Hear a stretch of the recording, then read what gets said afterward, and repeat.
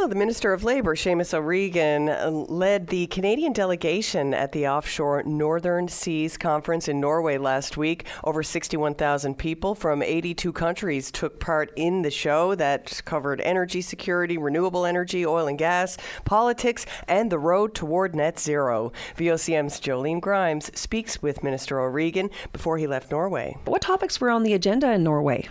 Well, a lot of talk about a place called Newfoundland, which is pretty great. The German Chancellor landing in Stephenville had a big effect here. Investors noticed it, people in the industry noticed it, workers' trade unions from here in Norway that we spoke to, they noticed it.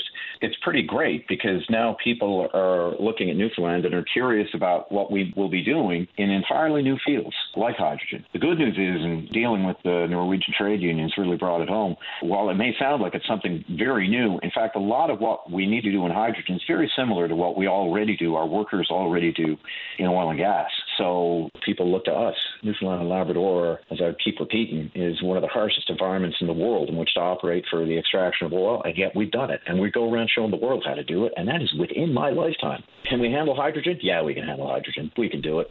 The German government and now increasingly more customers who are willing to pay a premium for a product like that, they are looking to us and they think, well, we've got the stuff. And let me tell you, top of the list is we've got the people and the expertise. How big of a role do you think this province can play in the clean energy transition? Big role, because we have the resources and we have the people. And we have the ambition and the wherewithal. I mean, let's not forget that Newfoundland, Labrador is one of the few jurisdictions I know of anyway, certainly the only one I think in Canada, where our legislature voted unanimously on net zero. So what investors and other people see in that is that we're on the right side of history. We're also on the right side of business. We're not going to let politics get in the way of that.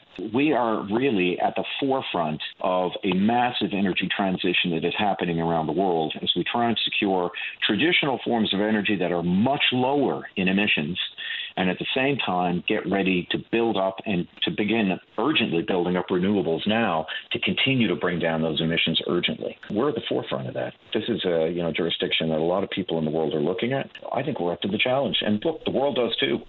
I'm speaking with Federal Labour Minister Seamus O'Regan. How do the recent announcements of wind energy play into some of the discussions that you're having in Norway?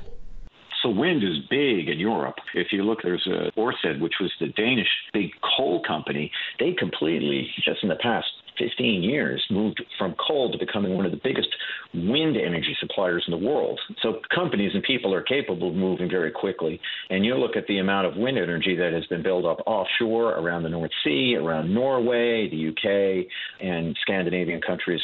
But what has been identified for people who know these things is that, no surprise to us, Newfoundland's a big source of wind. And the west coast of the island particularly is very efficient and effective for capturing that wind power. But what we can do with wind energy is produce green hydrogen. In our case, we generate the power from renewables, and the Europeans are really interested in that. But there are a lot of jurisdictions like here in Europe that are willing to pay a little more in order to be able to have a source of power like hydrogen that they can say, look, there are no emissions. People will pay a little more for that. So how important is it for you to engage with international partners on the needs of the global economy? I think it's really important. First of all, we could be customers to one another. We could be allies. I look at Bay du Nord and I look at Equinor and I look at their enthusiasm for Newfoundland and Labrador. We went to go visit one of Equinor's biggest facilities here in Norway and talking with some young scientists there who are working in robotics and emissions reductions and in drone technology. Bay du Nord is going to be a very technical and technically driven project with a level of robotics and drone technology like we've never seen. And I want to make sure that our province not only benefits from that, but that we're at the forefront of it. When we work with like-minded countries like Norway, we can learn a heck of a lot. And that is Federal Minister of Labour Seamus O'Regan. He was speaking with VOCM's Jolene Grimes.